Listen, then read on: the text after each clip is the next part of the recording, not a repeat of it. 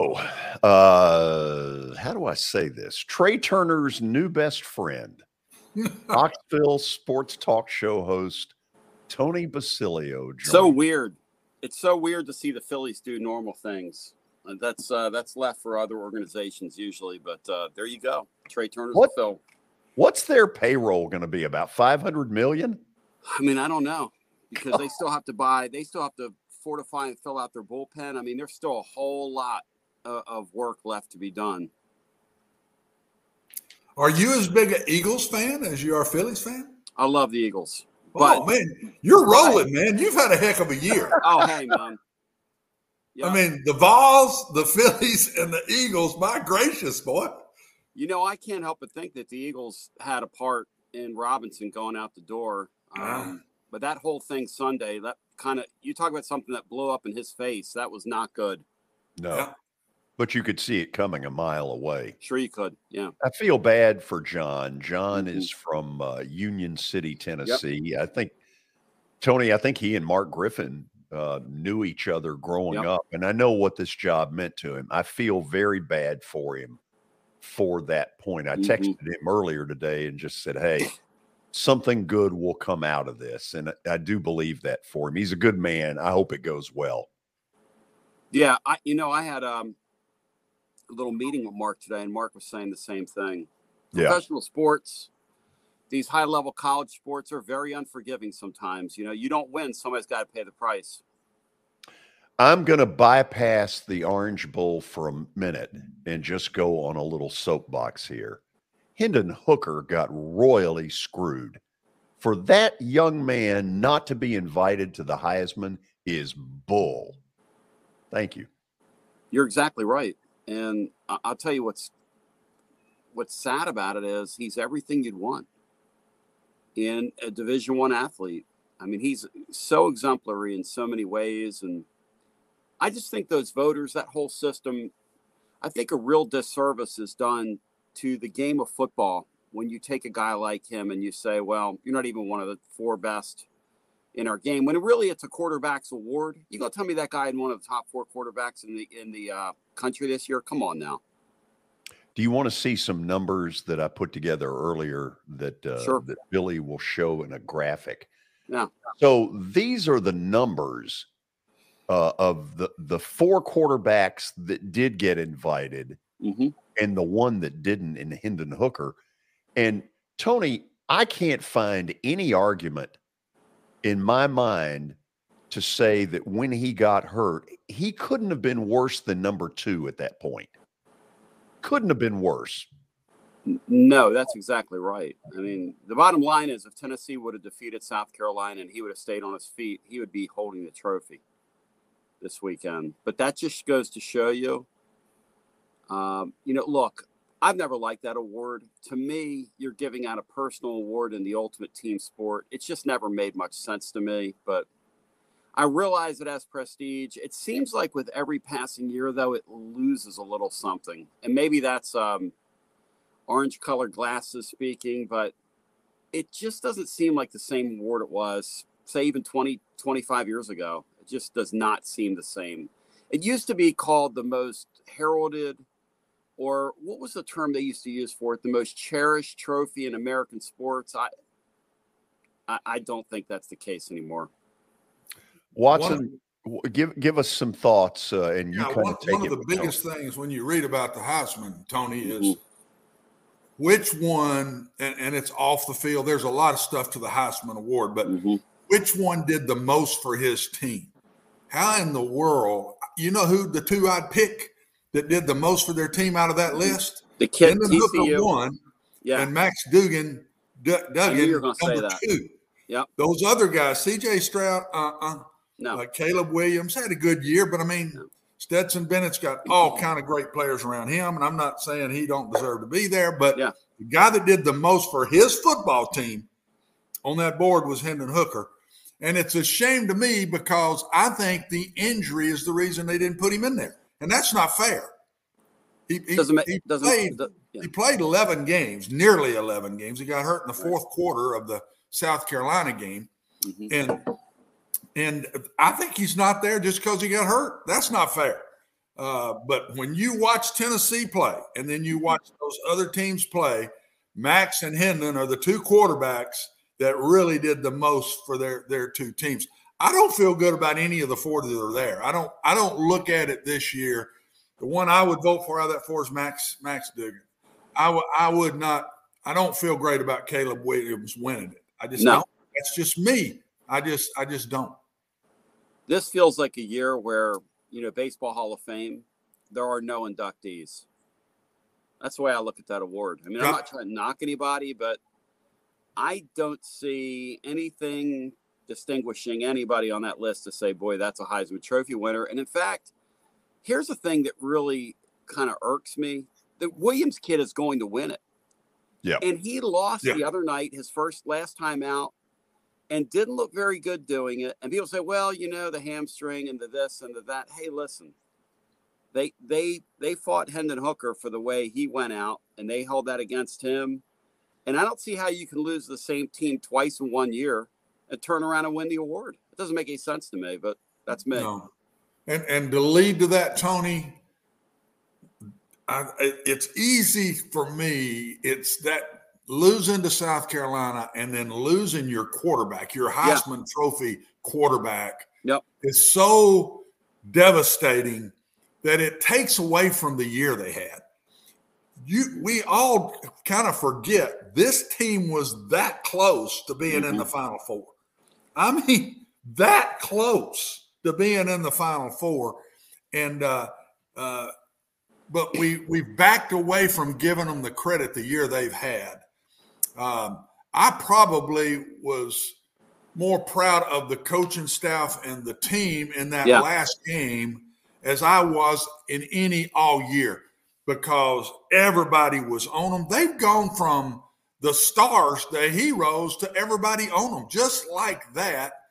And to turn around and come back and play that hard and that tough in Nashville against a team, Vanderbilt wasn't anywhere close to them, but against the team that had won 2 straight SEC football games. Yes. And to go on the road, even though it wasn't on the road, but to go on the road and do that, to me, is a great credit to them. And I just think it's a shame that we're kind of forgetting just how good a year that really was. And you know what? Furthering your point, which, hey, it's easy to forget. You were riding high 8-0 at one time. They announced the Eddie Robinson Coach of the Year finalists today. Josh Heupel's not even one of the final 8. Who was in it? I mean, here they are. That's Sonny nuts. Dykes is 1, Mike Elko 2, Willie Fritz Tulane, Jim Harbaugh Michigan, believe it or not, Lincoln Riley from USC, Kirby Smart Georgia, John Summerall Troy, and Jeff Traylor from Texas San Antonio. I'm sorry. I'm sure a lot of those guys had great years.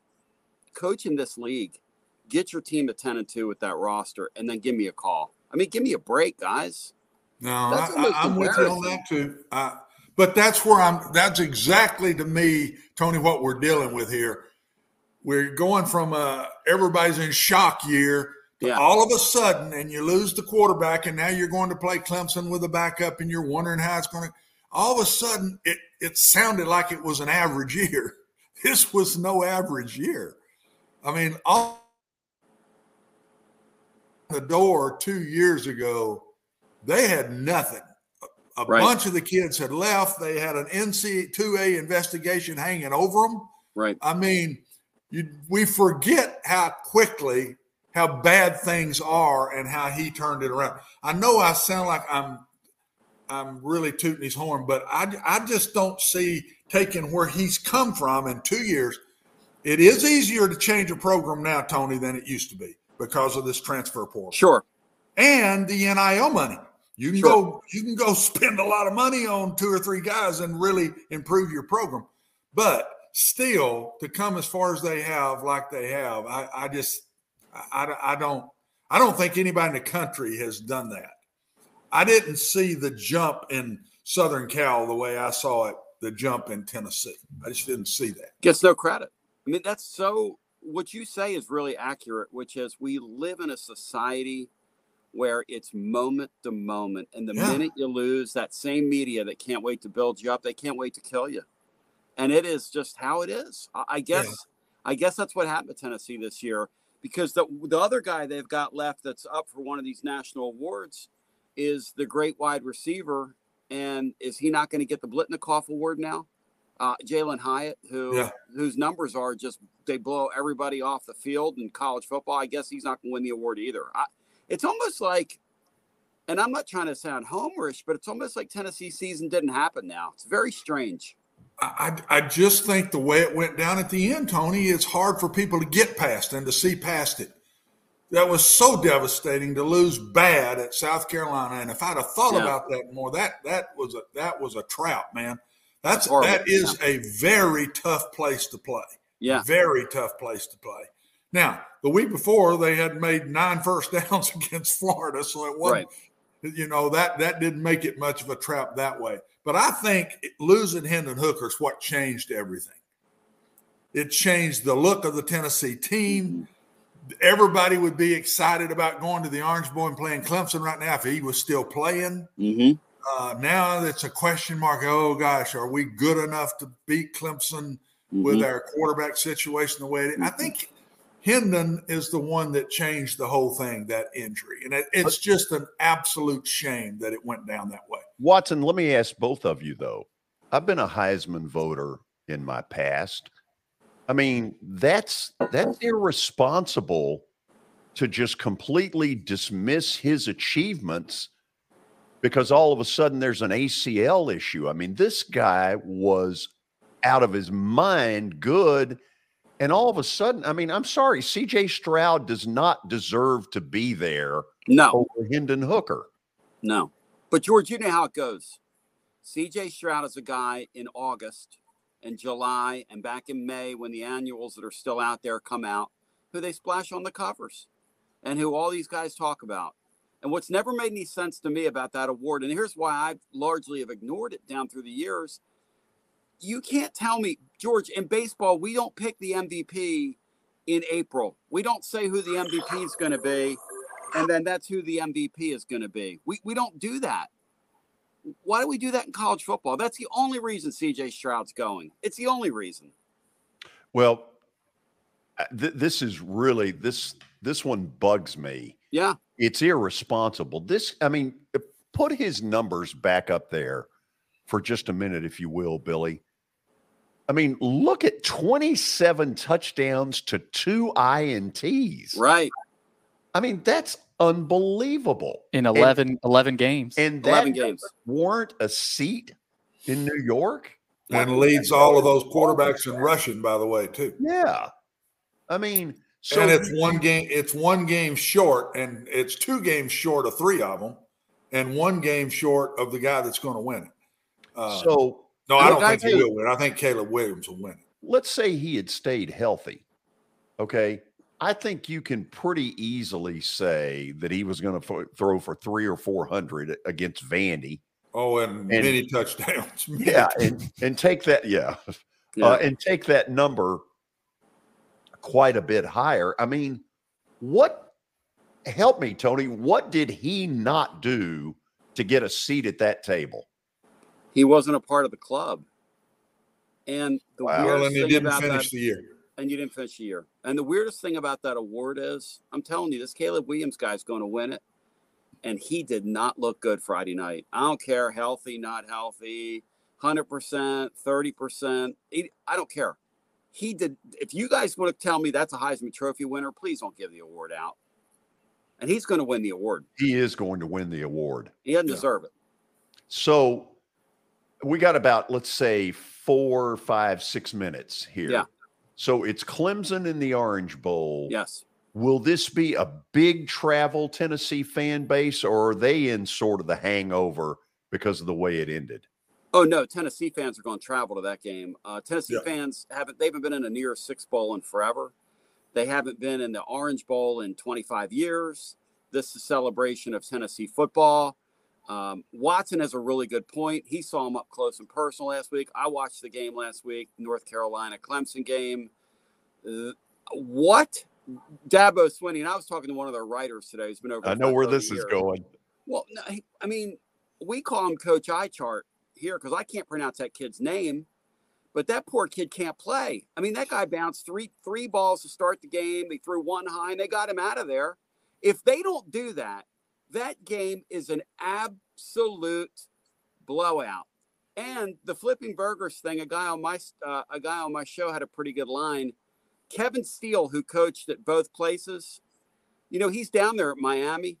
And the last time they played in that game when he was down there, I think West Virginia put 75 on one of his defenses.